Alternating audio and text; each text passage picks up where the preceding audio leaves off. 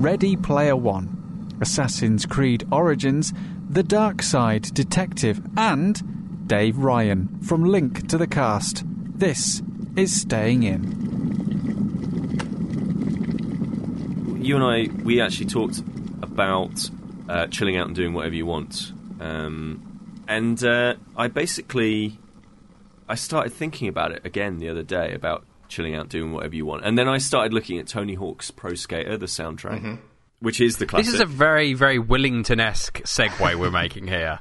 Talk about chilling out and doing nothing. I was listening to Tony Hawk's soundtrack. It gets darker. I was listening to that, and then I was like, hang on, it's not dark at the moment. Oh, okay. Well, it's about to get very dark. And then I was like, oh wow, all of these extreme sports games that I remember from my childhood, they were so amazing. The soundtracks, like Thrasher and Tony Hawk's, and even Sean Murray's Wakeboarding had some good stuff. And I was like, oh, you know what I'm going to do? I'm going to listen to the Dave Mirra soundtrack. And I was like, oh, that would be really, really exciting. Because I had no idea about Dave Mirra. The only way, and I looked into all of this because I was looking through YouTube comments, and people had exactly the same reaction. People had said in these YouTube comments, I just came here wanting to listen to the Dave Mirra Freestyle BMX Remix soundtrack, and I found out he's dead. And Peter was worried about this getting dark. I know. Good Lord. So we've just glossed over deaths of famous people, which is fine. A lot of other people that are dead. I'm just going to do segues today. Is this just going to be an obituary episode? We just talk about, just round off people who are dead. Well, I'm going to talk a little bit about. That's the thing. I'm going to talk about. It's sort of inspired by the fact that I've been playing Assassin's Creed Origins, basically, because I've been wandering around this big Egyptian landscape, and like Assassin's Creed 2. There's bits in Origins where you're reminded of how bloody ancient absolutely everything is. So, in Assassin's Creed Origins, you're wandering around Egypt and you're doing assassinating, and if you play an Assassin's Creed game, which, Dan, I know I've tried to convince you to play every single one of them. Hang on, Pete, can I ask the question that I always ask every time you play a new Assassin's Creed game? Yeah. Does this Assassin's Creed game solve the problems of all the other Assassin's Creed games? Because every time you talk to me about a game, I say, well, I played that, but I didn't like this part. And you say, play the next one. They completely solve that problem. So I play it, and then there's another problem. What did you not like about the last Assassin's Creed game that you played? Like most of it? I don't remember that. I think the last one I tried to play was Black Flag. I think in 2016 they solved the problem of Assassin's Creed games because they didn't release one. Yep. Well, okay. This is going to be an uphill struggle, isn't it? I mean, ultimately, it's Assassin's Creed again, and that's okay for me. They do change up the formula a bit. Like, if I was like the sort of person who would sit around and write up reviews and such, I would say that essentially what it does is it essentially takes the idea of the original Assassin's Creed and then executes upon that idea in the way that the original developer probably intended, in so much as it's a big open world and you can approach any assassination problem in however you want to approach it, in much the same way as the more recent Hitman games have done that, but not in quite as an elegant a way. It isn't a puzzle, really, in the same way that the Hitman games are. And Origins is very good. I think the combat's a bit naff. I think they've kind of changed it up for the worse. See, my experiences with Assassin's Creed have always just revolved around kind of hunting down the person I'm trying to assassinate by leaping over being all cool and leaping over rooftops and kind of just getting to the edge and kind of peeking over the roof and seeing where he is walking down the street, then falling off said roof into his guards, and then spending the next 3 hours running away from guards. I think that's my whole experience. And then die, and then kind of rinse and repeat. And I think that is a classic experience. I think and it is going to be in this as well. But just simply, it's going to be more of it because it's kind of open worldy, and therefore you can't control everything. Like in later Assassin's Creed games, even like Black Flag and Freedom Cry and Rogue and stuff like that, things got a little bit more scripted, and you could kind of figure out what the designer wanted you to do. In this one, because it's open world, there's more stuff always just happening and always going on. But what it has reminded me of is, because I've been thinking about it in terms of the landscape that you run around in. And you run around in a space where the Sphinx has has been painted for about 100 years. It's been constructed and painted for about 100 years or something along those lines. It's a relatively modern structure in this space. And it looks really incredible. Like, seeing it in today's eyes, obviously it's completely different. It's battered by the sand and the paint's all gone and all that sort of stuff. But seeing it as it would have looked, or what we think it would have looked like, is really genuinely amazing. And it reminds me of, like, holy cow, like, this is thousands of years ago. But the other really cool thing about it is that they keep talking about races that came before, like an Egypt before, which is not to do with the weird, like, Assassin's Creed ancients sort of precursor race stuff. It's nothing to do with that. It's literally about an Egypt with a completely different, a different hieroglyphic set that actually existed a couple of, 1,000 or so years before when this thing's actually set. And it just reminds me of, like, how old and ancient and crusty everything is, and how wonderful it is to basically, like, wander around it. But you guys are like, eh. Do you find yourself when you're playing these, and I don't mean this in any kind of jokey way, do you find yourself almost at times treating it like an educational piece in terms of, especially with something like Origins, learning more about that kind of civilization, what's going on? As I say, I've not played it, so I don't know how it treats the historical nature of it. Do you find yourself learning things, or is it more is that more surface level? I do. It's cool with Origins in so much as they now have you can just wander around no combat mode. Like, you can just wander around and use it as a virtual museum, which I think is really interesting. Yeah. So you can, like, wander into a tomb, and then it'll go, and then somebody will say, "Oh, this is where people were buried," and this is how the mummification process works. Really in-depth commentary to go along with it. It is meant to be apparently really, really good. Have you played it, Dave? So I have the game, and I just kind of wanted to come in on that point of, like, the educational tour, because kind of to put on my other hat for a minute, I am a history teacher. So now okay. I haven't trudged the PS4 into the school at any stage when I've been teaching to show people this, but Assassin's Creed is, like, this surprisingly good touchstone for teenagers, for, like, even the terrible ones. So, like, a lot of people, when I introduced the French Revolution as a topic to them, knew more about the French Revolution than I was expecting, because of, was it Unity was the French Revolution Unity one with the nightmare faces in it? Yeah. So having that kind of, like, that passive mode where you can walk around, and instead of just showing students, like, boring slides, you can just actually walk around in a living, breathing Egyptian setting is great. And the Assassin's Creed games I've dipped into in the past, I wouldn't call myself a fan of the series, but I'll get an occasional one, and it is the setting that sells it on me rather than kind of what's going on in it, because it's not a game that I will, like, play in a really long session. I'll kind of dip in and out of it because I like exploring the world rather than I'm sold on the story or the side quests or whatever.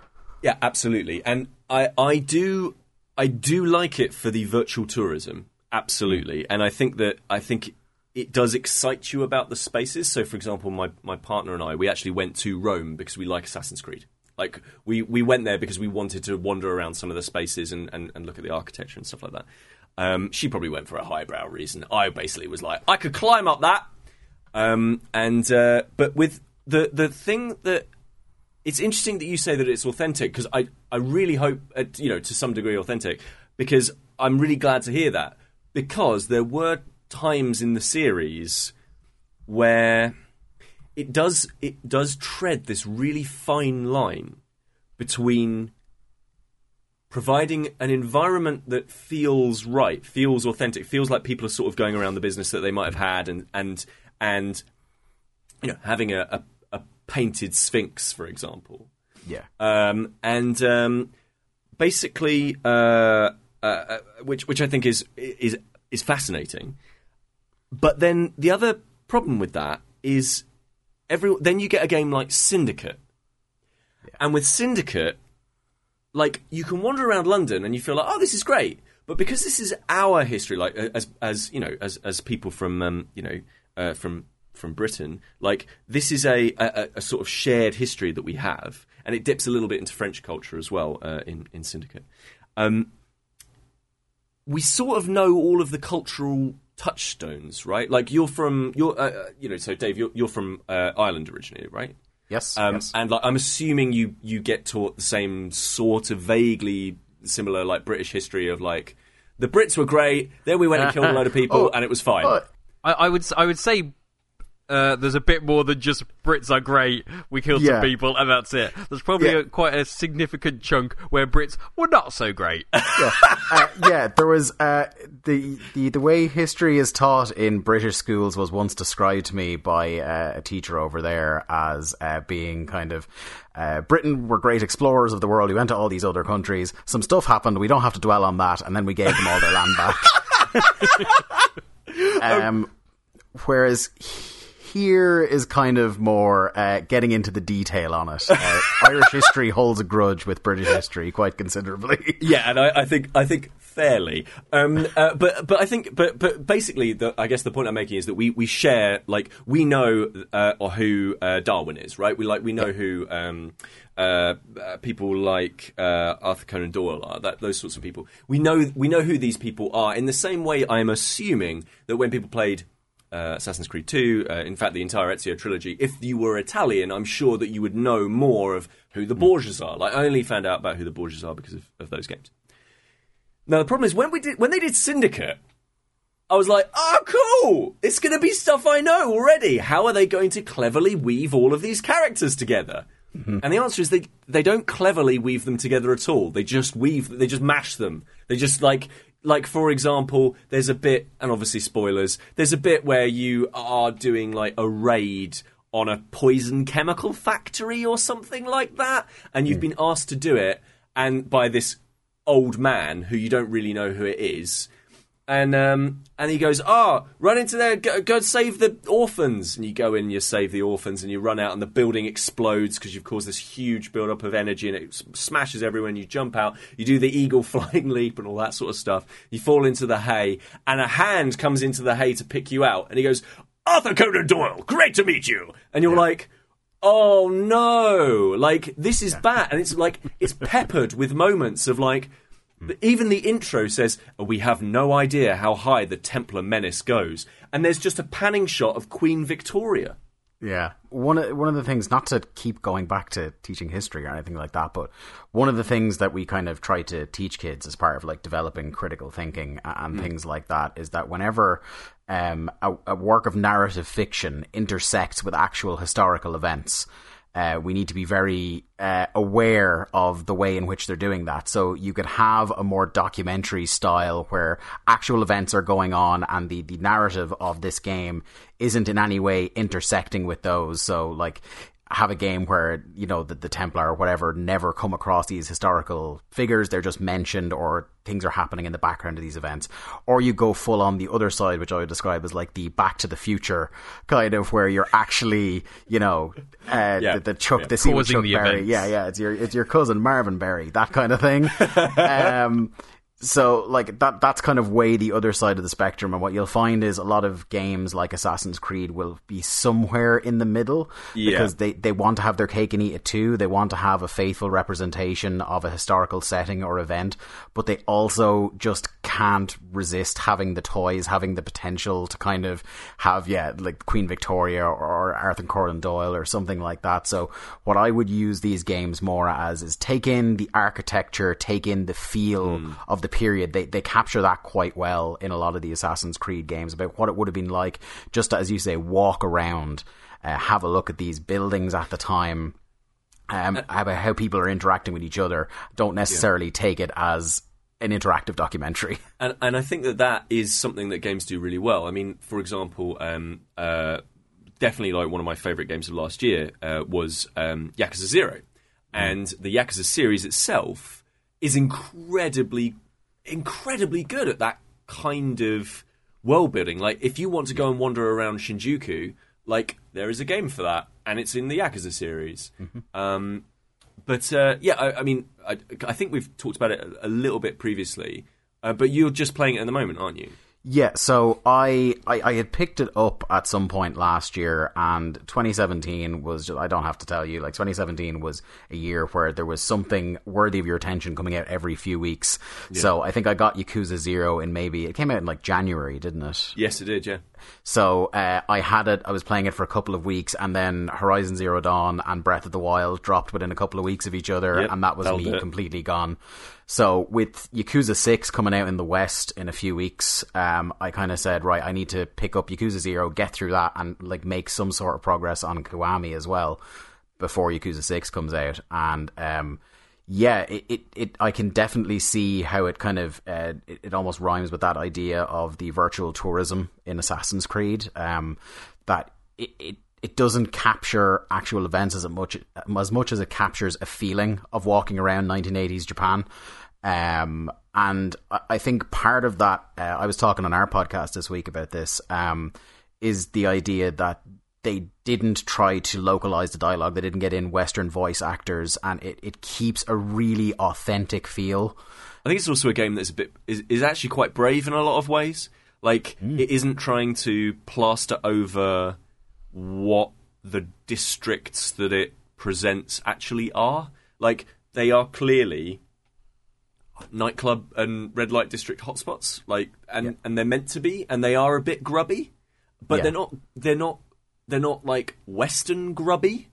Yeah. They're not that sort of like leering sort of Mac kind of, has like, that's not besmirchment on technology, that's besmirchment on horrible coats, like that sort of like gross, grimy kind of thing. It's just like this is where you go and you pick up prostitutes. Yeah, it's very matter of fact, as opposed to being done for show. Yeah, absolutely. And it's not like there is a little bit of gratuity to it, but it isn't. It's handled in an okay way. It's handled in. There's a really good extra credits episode actually about how Yakuza 0 handles how it portrays sexuality in a lot of ways, and it sort of undercuts a lot of the sexual bawdy humour. So, for example, Dan, and you'd love this with an impressionable kid wandering around. Well, not wandering around. Can it wander around now? No. Can Toby do that? No. Can Toby not wander around? No. What can Toby do now? How many months how many months have you had him? I've had him for 6 months. Yeah. What can he do? He can now kind of sit up. Yeah. And he can roll over. That's pretty good. Yeah. That's actually pretty good. All right. Okay. Well, he can't wander around, but can he focus on things? Yeah, he can focus on things. Yeah, so he can see. So I'm curious as to what you're trying to, considering you came off the back of say something like sexual bawdy humour, and you're trying to now talk about giving impressionable children information. It's never too young to start a child on the Yakuza series, is what he's saying. Yeah. No, what I'm saying is that I'm sure that there's going to be a point with you, Dan. I'm sure, because I'm sure, I don't know, from a certain number of months, you can have whatever you want on the television and it'd be absolutely fine, right? You could have Oh, no. If his shows aren't on TV, he cries. Oh, right, okay, that's fine. He absolutely knows what shows are his and what shows are not. I do too, in fairness. But for example, if you wanted to, if you and the good lady wanted to watch a more serious film, let's say, I don't know, one where there's bad language, for example, you wouldn't turn that off around the little one right now, because it's not at this stage. No. He's not going to remember. Okay, so point is, you probably wouldn't want to have Yakuza 0 running at the moment, because there are basically whole sequences that are about what's the nice way of saying this? There's a whole mainstream thread of the game where you have to basically go into a shop that's essentially built for relieving stress in the middle of the day, so massages and stuff of a sort. Yeah. DIY massages, you might DIY say. Massages. That is what we're. You could refer to it as that if you wanted. In fact, that's how I will refer to it now from here on after. Basically, taking things into your own hands, basically. It's an entire main thread about this, and it could be played, and it is played a little bit for cheap laughs, right? Yeah. But there is, it always undercuts that humour with a sense of saying to the player, you know this is weird, right? Like, you know this is kind of pervy, what you're doing. For example, the first time you go and watch one of the video stimulants available, it provides you a trophy that is publicly available on your trophy feed on PlayStation. So it just goes, congratulations, you've done this thing. And it's like, and when it pops up, you think, oh, that's a really clever way of, and I think the trophy is called something like I did it for the trophy. Yeah. It's a really, really clever way of undercutting this really sort of bawdy humour and that kind of thing. But I guess you probably wouldn't want, minors wandering around. There's an element between that and some other things in Yakuza 0 where the developers are the designers, they're aware that there's a kind of, like you say, voyeuristic body humor that will be associated with a game set in this place at this time, and all of it is done with a tone of like, look, we know what this is. We don't think this is fantastic. It's funny. It's creepy. It can be both of these things. And generally speaking, at least, if you wanted to not do that, you can. It's not stuff that you're forced to do throughout the game. It's good. But I definitely wouldn't. I'd definitely mute it, Dan. Okay.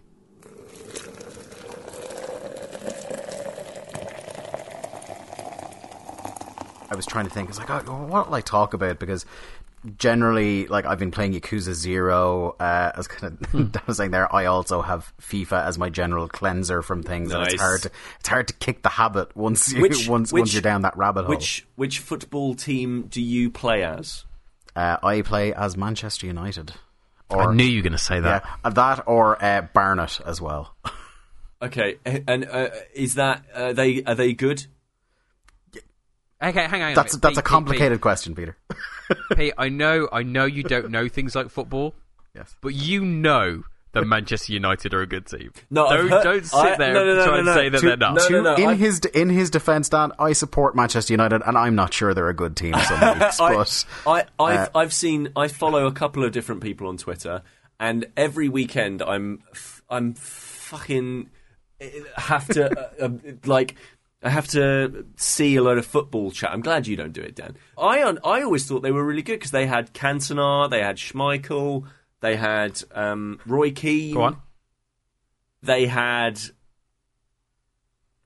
Giggs. Yeah.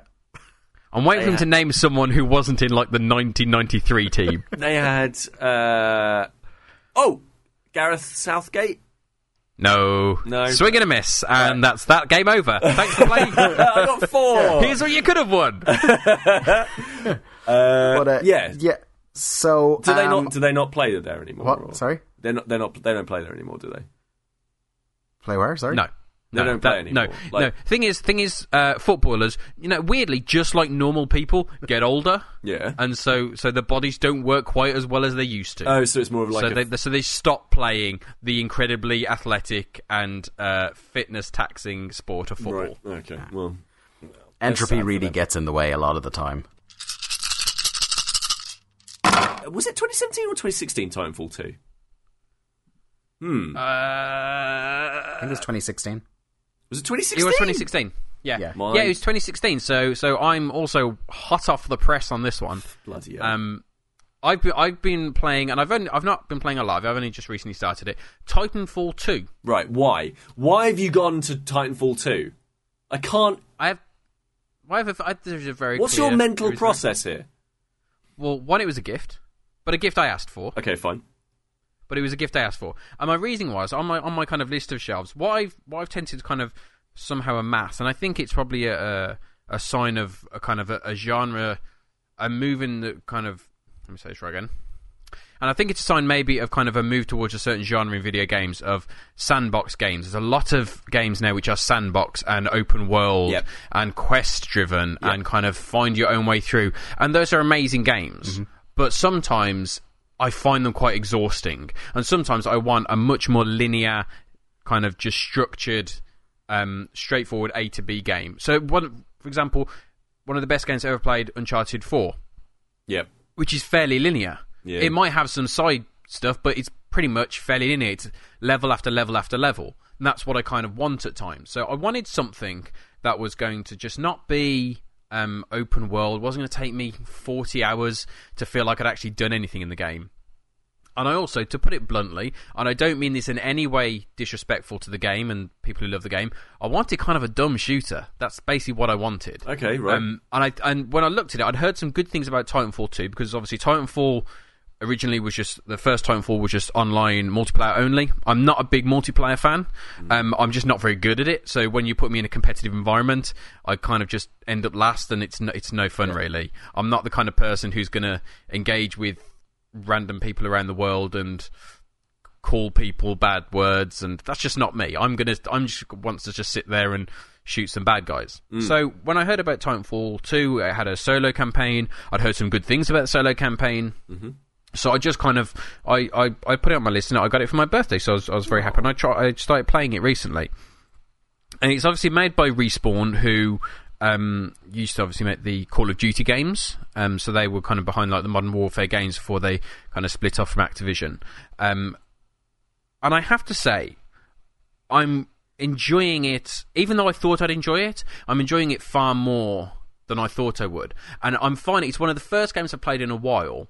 You know, you have that feeling when you play a game, and suddenly you realise that you feel like you've played it for like 20 minutes, but actually it's been like 2 hours that you've been playing it for, because you just kept going and going and going. And suddenly you look at the clock and you think, God, it's 11:45, I need to go to bed. And you kind of like, maybe just one more go. I haven't had that feeling in such a long time, because I've been playing open world games or stuff, certain games like Uncharted 4 I've wanted to take my time with, so I've very rationed my time. Because this game kind of, it's very kind of it's very quick, it's very accessible, it's very fun, it's just kind of really easy to pick up and move with, and it's also really good. I mean, one thing I've always thought with the Call of Duty games, it was kind of what Infinity Ward were doing, what Respawn have done. They're very good at kind of the handling of first-person shooters. I always feel there's substance in the gameplay and the mechanics, the way they kind of construct the games and how they feel. It's a very similar feeling with Bungie with the Halo series. So I love the Halo series as well, and I got a very similar theme to that. Do you mean mechanically how you move through the space? It's when you're shooting the gun, it's the intricacies of kind of the kickback you're getting from the gun, the feeling of shooting that gun in the game. Because obviously you've got the actual physical response is like a vibration in the controller, but I can play two different shooters, and one feels just much more substantial than another. And I think that's what kind of you have it with Call of Duty, and you got it through, and you get it with Titanfall and Titanfall 2. Just that feeling of substance behind it. And I've been playing it, and I've not got that far. I'm kind of plowing through it, and I'm just really enjoying it to the point where I'm kind of like, I want to tell myself to slow down, because I'm just going to speed through this. It's going to be over in no time. I'm probably going to crank up the difficulty to make it a bit more harder for myself, so it takes me a bit of time. But I did think, Pete, I have to say, I did think of you when I was playing it. Oh, yeah. Because it reminded me of us in one aspect, but it very much reminded me of one of your favourite games of all time. Okay. Hello Kitty Roller Rescue. Yes! Absolutely. Yes, no. The game it reminded me of, for a very specific reason, is Mirror's Edge. Yes. There is a very much, even though what Mirror's Edge did really well was that feeling of fluid movement, of one thing onto another thing, onto another thing, onto another thing. And with Titanfall, if you're good enough, if you're kind of quick enough with it, you can get that same sense of fluid movement. And they have kind of wall running is a big part of it. Is the kind of one of the mechanics where you can get most of the movement around kind of large gaps in kind of rock face and stuff like that. You're kind of running along walls. And the kind of the sensation of doing so is very smooth, and it kind of feels very satisfying. And you can chain these different movements together, and you feel, just like with Mirror's Edge, you feel kind of cool doing it. I'll run up a wall, run kind of 20 foot down the wall, then leap off, and then kind of use my rockets to lift me higher, and then I'll land on someone and take them out, all in one fluid movement. And it feels really great when you manage that. And it is a difficult kind of, without that could very easily feel very lightweight, and I think something that Mirror's Edge did really well, and this manages as well. You have that heft, you have the weight of kind of what you're trying to do. So, Dave, have you played Titanfall 2? Yeah, so I think I've all but finished the campaign on Titanfall 2. I was going to say, so in terms of spoilers and such, because there are some bits that are... There's things in Titanfall 2 that if you don't know about them going in, they are way more effective than when you actually approach them. So, Dan, where have you got up to in the story? I have to say, I've not got too far. So I've got to the point for people who aren't familiar with Titanfall, the gameplay is built around both a regular first-person shooter kind of role, like a soldier type thing, but also the ability to kind of leap into your what's known as a Titan, these kind of huge kind of mech robot suits who have kind of artificial intelligence. So I've not long. I'm past the point where I've got my Titan now, so I'm able to use him now. Okay. And so I've moved slightly beyond that story. And I have to say, having not played Titanfall 1, so not really having any experience of kind of working with a Titan, it doesn't take too long into the game before you get into a Titan for the first time. And I did have a sense of kind of occasion when that moment happened, when you get into that Titan for the first time. Even though I had no kind of background behind it, I did feel like, okay, yes, let's do this. This feels good. I'm really looking forward to doing this. I'm excited by this. Okay, so Dave, with the knowledge of where Dan is at, I think, what did you make of Titanfall 2? I mean, obviously you're saying you're not quite finished it, but Okay, yeah. So I kind of, a lot of what Dan's saying sounds exactly like my early experiences with the game when I started the campaign. So one of the things I really enjoyed about it is that idea that while you're in the Titan, even though it feels like the Titan itself has heft to it, it has weight, it does feel like you're in this kind of large mechanical beast that's just destroying everything in front of it. But there's also, as you say, a fluidity to the movement that you're not kind of lumbering along. Like in a lot of games that do have sequences involving getting inside a mech suit, it feels like you're just dragging along. The movement is a real problem. But here you're just zipping around, as you say, like the wall run combos where you can run up a wall, shooting people as you're running up the wall, jumping off the wall. It feels really, really satisfying. The campaign, I didn't think, because when you think about a substantive campaign in a first-person shooter, you're never really, the bar isn't set that high for you nowadays. You know, you're not expecting it to be a primary focus, more of an afterthought to teach you how to play the multiplayer mode that they really want you to play. Which is a shame, because there are a lot of kind of older first-person shooters. I remember all the Halo games. That campaign, although obviously the multiplayer eventually kind of took over as being one of the prime focuses, those campaigns in those first few games were fantastic, and you got a real sense of kind of history and kind of importance behind the story that was being told. Yeah, I think it's kind of coming back now as well with the Machine Games, Wolfenstein games are very story focused. Like not even having a multiplayer mode in Wolfenstein 2, the New Colossus, shows you where their priorities are. They want to craft a story around a shooter. That campaign mode in Titanfall 2 is great, and as you were kind of alluding to there, Peter, like as the story goes on, there are some really interesting and wild directions it gets taken in, and some ways it subverts what you're expecting from big dumb mech shooter. But at its very base level, like, it's just a very fun game to play, and I think it's the closest I will get to a really good, substantial Pacific Rim game. Oh, of course, yeah. That's a really good comparison, actually. Yeah.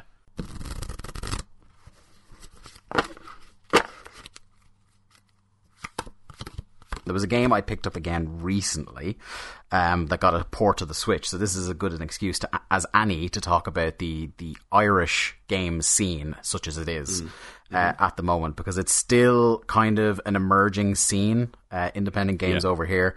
I was trying to kind of trace back what the kind of the genesis of games over here in Ireland are, and I found out a couple of interesting things when I was looking at it. So about the earliest trace of any sort of big games company being over here in Ireland was Atari had a plant down in the south of Ireland from 1979 to 1998, where they manufactured arcade cabinets at a rate of about 2,000 a week. Wow! 2,000 a month. Sorry. Okay, 2,000 a month. That's still good. From 79 to 98, and then kind of after that, my favourite little fact about the burgeoning Irish scene was that in 1988 there was a company called Emerald Software based out in Waterford, which is on our southeast coast. And they made Michael Jackson's Moonwalker for the Commodore 64 and MSX. Wow. Okay, so it was the port of a all-right game. Yes. Okay, Yeah. okay, that's fine. That sounds good. But since then, we've had a lot of kind of, because we have a famously low corporate tax rate, there's a lot of companies like EA, Activision Blizzard, Zynga, Havoc, they've all brought kind of a lot of their customer service operations out here. So in terms of the presence of the big boys on the scene, that's all we've got. Then there's a big gap, and then we've got Irish independent developers. And one of the things that really helped kickstart the scene was that about 4 years ago, John Romero moved here to Ireland.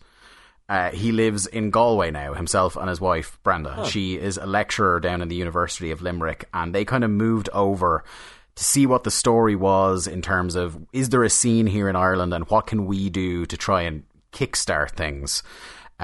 So there's a lot of independent studios have started cropping up over the last 10 years or so. I think the only games that I had heard of before that had come out of the scene before the game I'm going to talk about are the Little Acre and Guild of Dungeoneering, were both Irish games. Oh, they're both pretty damn good, actually. Yeah, so then we have this Darkside Detective, which is what I was here to talk about. And they're from a developer called Spooky Doorway out in Galway. Okay. And what it is, on the face of it, is a real throwback, a point-and-click adventure game that, in terms of its narrative, is kind of like, it's part buddy cop narrative and part sci-fi supernatural game. Where you play a detective, Francis McQueen, and he has his partner with him, Officer Dooley, and they're part of this Twin Lakes Police Department. You can see what that's a reference to. Yeah. And they're the Darkside Division, so if there's any case that's a little bit weird, a little bit creepy, a little bit spooky, these are the two guys you call.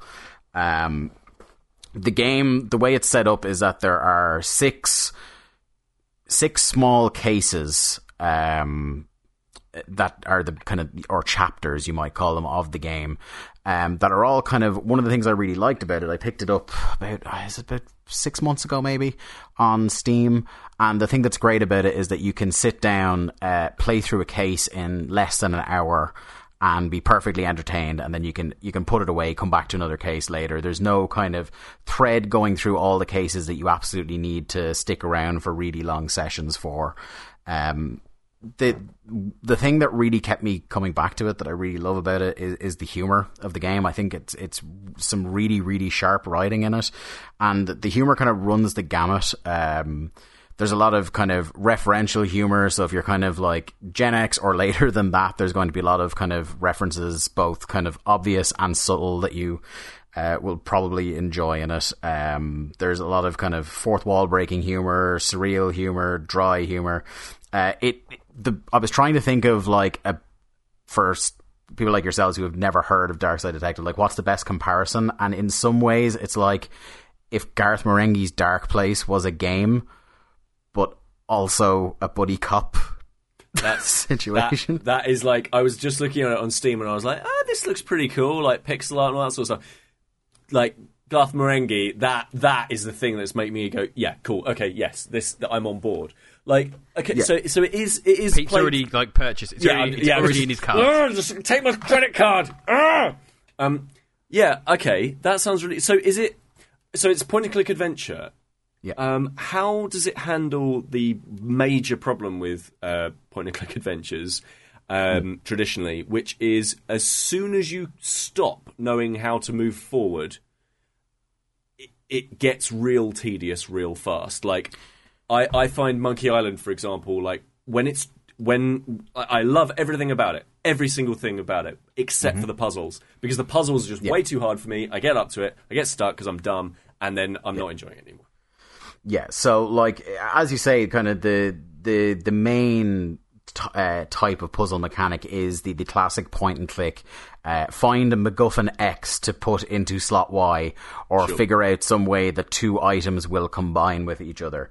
One thing I will say is that it's not the way in which those puzzles are solved, with a couple of exceptions. I was not really getting stuck on them, because if you are kind of thinking about it logically, it's not too much of a leap to figure out what needs to be done. And even when it is a little bit, I don't know what I'm doing, I'm just going to kind of poke and prod and wander around the different rooms to figure out what it is, that writing comes back in again, and it stops you from getting angry at the game, because every time you poke something or interact with something, there's some sort of line, some sort of dialogue tree with another character or something that's going to go, okay, well, I'm kind of glad I went out of my way to get that. In the course of just going into a random room, I ran into the ghost of Terry Pratchett. And there are like a few ghosts of famous literary figures. Like there's the ghost of Edgar Allan Poe is up in a darkened room feeling really sorry for himself. To get back to the puzzles, there are some kind of puzzles that change that formula of trying to combine items and figure out what to do with them. There's usually one or two per episode that are a little bit different than that, so it's not 100% of the time that kind of Monkey Island or Grim Fandango, where you need to combine items that no one would ever realistically combine, and you kind of you feel like, how is someone supposed to know this unless they already know the answer? There's none of those cases in this. I don't think. The analogy I really love, I heard it years ago, and the analogy I really like is good point and click adventures. You should naturally figure out what you should be combining with everything else. Bad point and click adventures, you have to basically criminally profile the designer to figure out what they thought figure out their thought process as to what's a good joke, or like how can these two or three different objects go together in such a weird way that nobody would kind of stumble across it. Yeah, so there's like I remember when Grim Fandango came out remastered for the PS4, and I decided I hadn't played it since I was a child, so I was going to play it again. And there's a puzzle early on in that game that involves balloon animals, right? That I could not remember how I solved it years and years ago, and I just was staring at the screen, getting more and more annoyed. And then it literally was, as you say, like I just went, what would Tim Schafer have done here that would have made him laugh a lot just to annoy people? And that's how I figured it out. Yeah. And it's not great in that way. So does it manage to avoid that?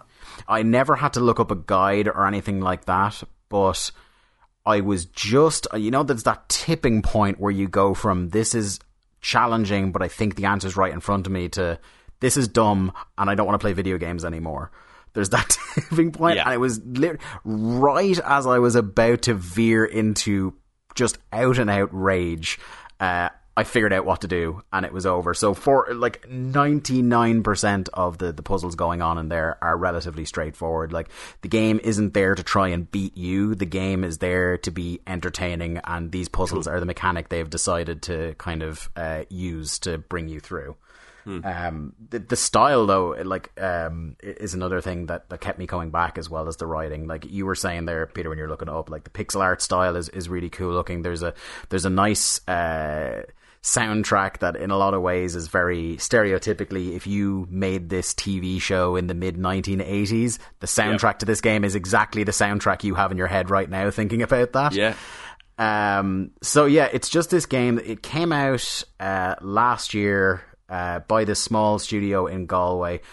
A lot of people who have, like, if you look at the scores on Steam and things like that, a lot of people who played it really, really like it, and a couple of people who have recommended it to have liked it as well. It just doesn't seem to, for whatever reason, like, it's a small point-and-click adventure, and it's not really...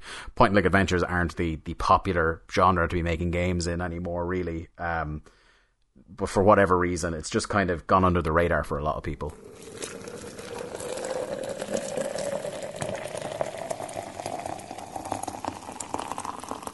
I've started reading Ready Player One, which is a film coming out soon, and I actually got this as a gift from Chris Darby of this parish. Who? Chris Darby, your friend. that geek. Don't like him. Don't like him. So yeah, he bought me this book. I think it was last year he bought it for me. And I finally got around to starting it kind of a little while ago, knowing kind of that the film was coming out. And it's a book that, to give you the kind of a brief overview of what the idea of the book, it's the book revolves around a kind of a virtual reality kind of environment called the Oasis, and the Oasis has kind of taken over to the point of many people live their lives through the Oasis because the world around them has kind of failed, and it's kind of almost dying, depending on kind of financial ruin and kind of all these different kind of poverty has spread through the world. So it's a dystopia, but it's not a post-apocalyptic. It's on the verge of a dystopia. I think it's absolutely kind of at that peak, tipping into dystopia. It's not quite there yet. And so the idea is that this environment, this kind of virtual reality world of Oasis, was created by this kind of figurehead, and he has kind of given it to the world in the similar to kind of Tim Berners-Lee with the internet. He kind of created the internet and then just let the world have it, as opposed to kind of charging people for it and all that. So just kind of created this thing which is incredibly important and just gave it to the world. And that's the idea with this, is that the Oasis has been given, and then if you have the device that allows you to log into it, it's yours. You can do whatever you want in there. And the plot of the kind of the story is that the creator has died, and in his will he has kind of laid out this kind of big long riddle and scavenger hunt, really. Yeah, kind of this opus of a will, kind of saying that if you can solve all these riddles and all these puzzles, at the end of it, there is the prize of my company, my multi-billion dollar company. You will have it, but you have to solve these riddles, and they're incredibly complex, and no one can do it. But the kind of the plot device of this whole thing is that the creator, James Halliday, is obsessed with 80s culture. And so the game is littered with 80s culture. So when we talk about these references for the book, it's based on all these kind of touchstones in culture, but the book itself, in addition, adds more references, which I don't know if kind of, Dave, I'm not sure if you've kind of read any of the book. There's a lot of, I've struggled a little bit with it in terms of some of the enjoyment, because I feel as though some of the references are a case of the writer saying, hey, look what I know. Yeah. I know about this obscure movie because I've written it down. There's quite a few times where the kind of the lines will be, it's just like, it's this happened, which is just like this, as I saw in this film and this film and this film. And it's jarring at times. So, for example, some of the 80s references, and I know some of these, I haven't read them in the book yet, but I've seen them in the film trailer, so I know they're in there. Is stuff like the DeLorean car from Back to the Future. There is the Iron Giant. These are in the trailer. As far as I've got in the book, one of the first puzzles they have to solve is they go through the Tomb of Horrors, which is a very famous puzzle and kind of level, so to speak, from Dungeons and Dragons. Yeah. So Tomb of Horrors, obviously, kind of written by Gary Gygax in there, and that's the main creator was supposed to be a fan of this, and I'm enjoying the book, and I really am enjoying the book, and it's nice having kind of a piece of media, it's a book and obviously going to be a film, that doesn't treat gamers like the stereotype. Yeah. And one of the worst films I've ever seen in my entire whole life, which Sam seemed to enjoy, is the film Gamer. Yeah, that is a top film. Love that film. It's not a top film. It's so good. The plot of Gamer is people on death row are controlled by people in the real world in death matches. Oh, okay, it's so bad. And the two main gamers that you see in the game, one is like a child, a prepubescent child who just likes to shoot people. The other is like a 30-year-old man who spends the entire game just sat on a chair in his pants, eating crisps. And those are kind of the two kind of extremes of what the stereotype of a gamer is. Well, all three of us are in our pants, so like I'm pretty sure like that's it. Like Yeah, people, we didn't want to be. You forced us to do that to record. Yeah, said no recording. You said you wouldn't come on if we weren't in our pants. I can't record unless everyone's in their pants. You told me the microphones didn't work. You should tell. Yeah, well, I'm glad that you believe me about the cameras as well. So, so it's nice that we're treated like our thing is important. I don't want to say it's nice that we're treated fairly, because that implies that this is the first thing that's ever done that. Yeah, it's absolutely not. No. Gamers are mainstream and are treated absolutely fair.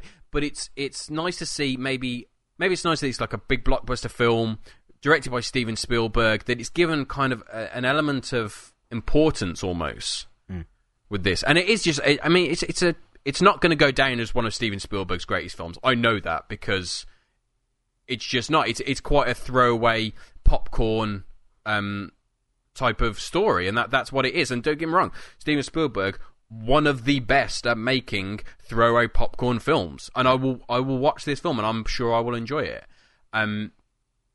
But I do like the fact that gaming isn't treated as a bad thing.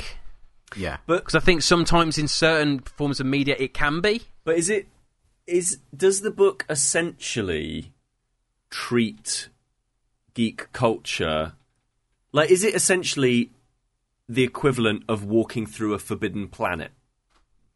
Like, no, because it's not treated as geek culture.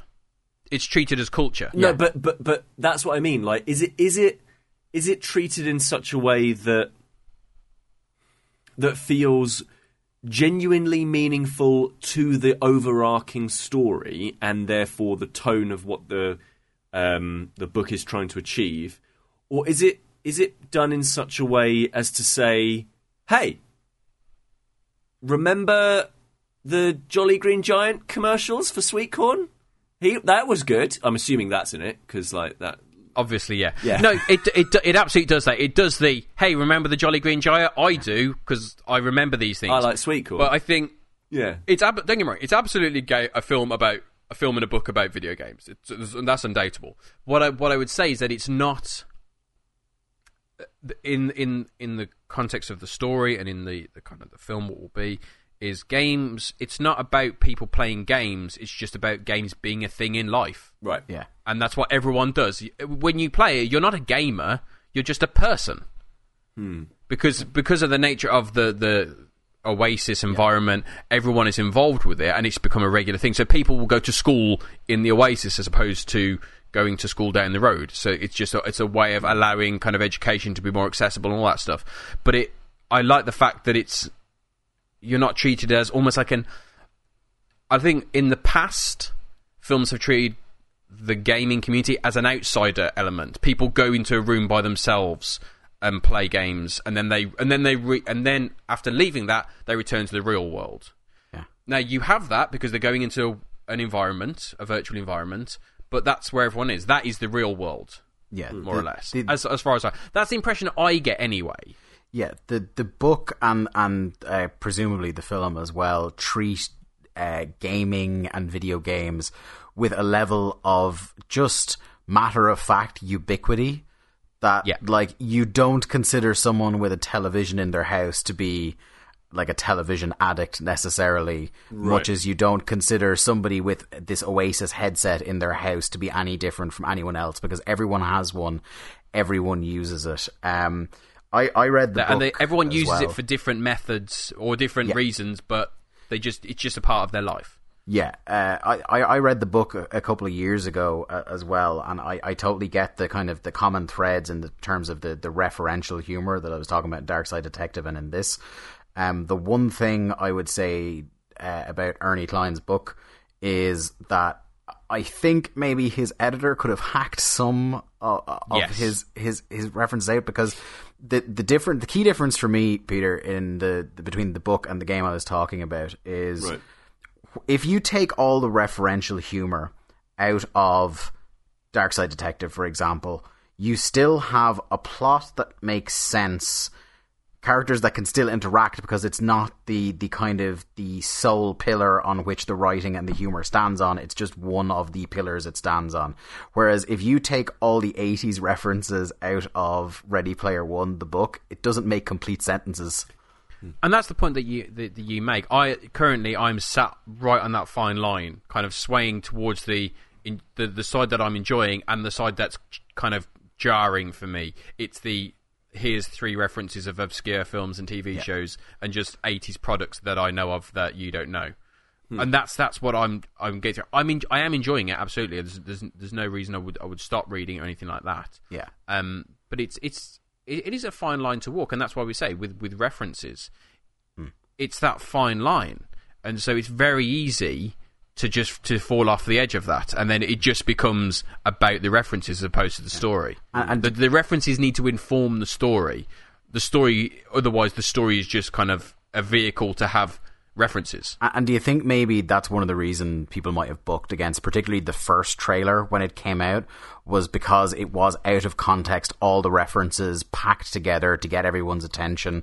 Like, you had the Iron Giant there, you had a bunch of DeLoreans racing around, and I'm pretty sure because of the timeline, she can't possibly be in the book version, but Tracer from Overwatch is in one of the trailers as well. So, like, could it be that just in 60 seconds, putting in as many references as possible doesn't do justice to...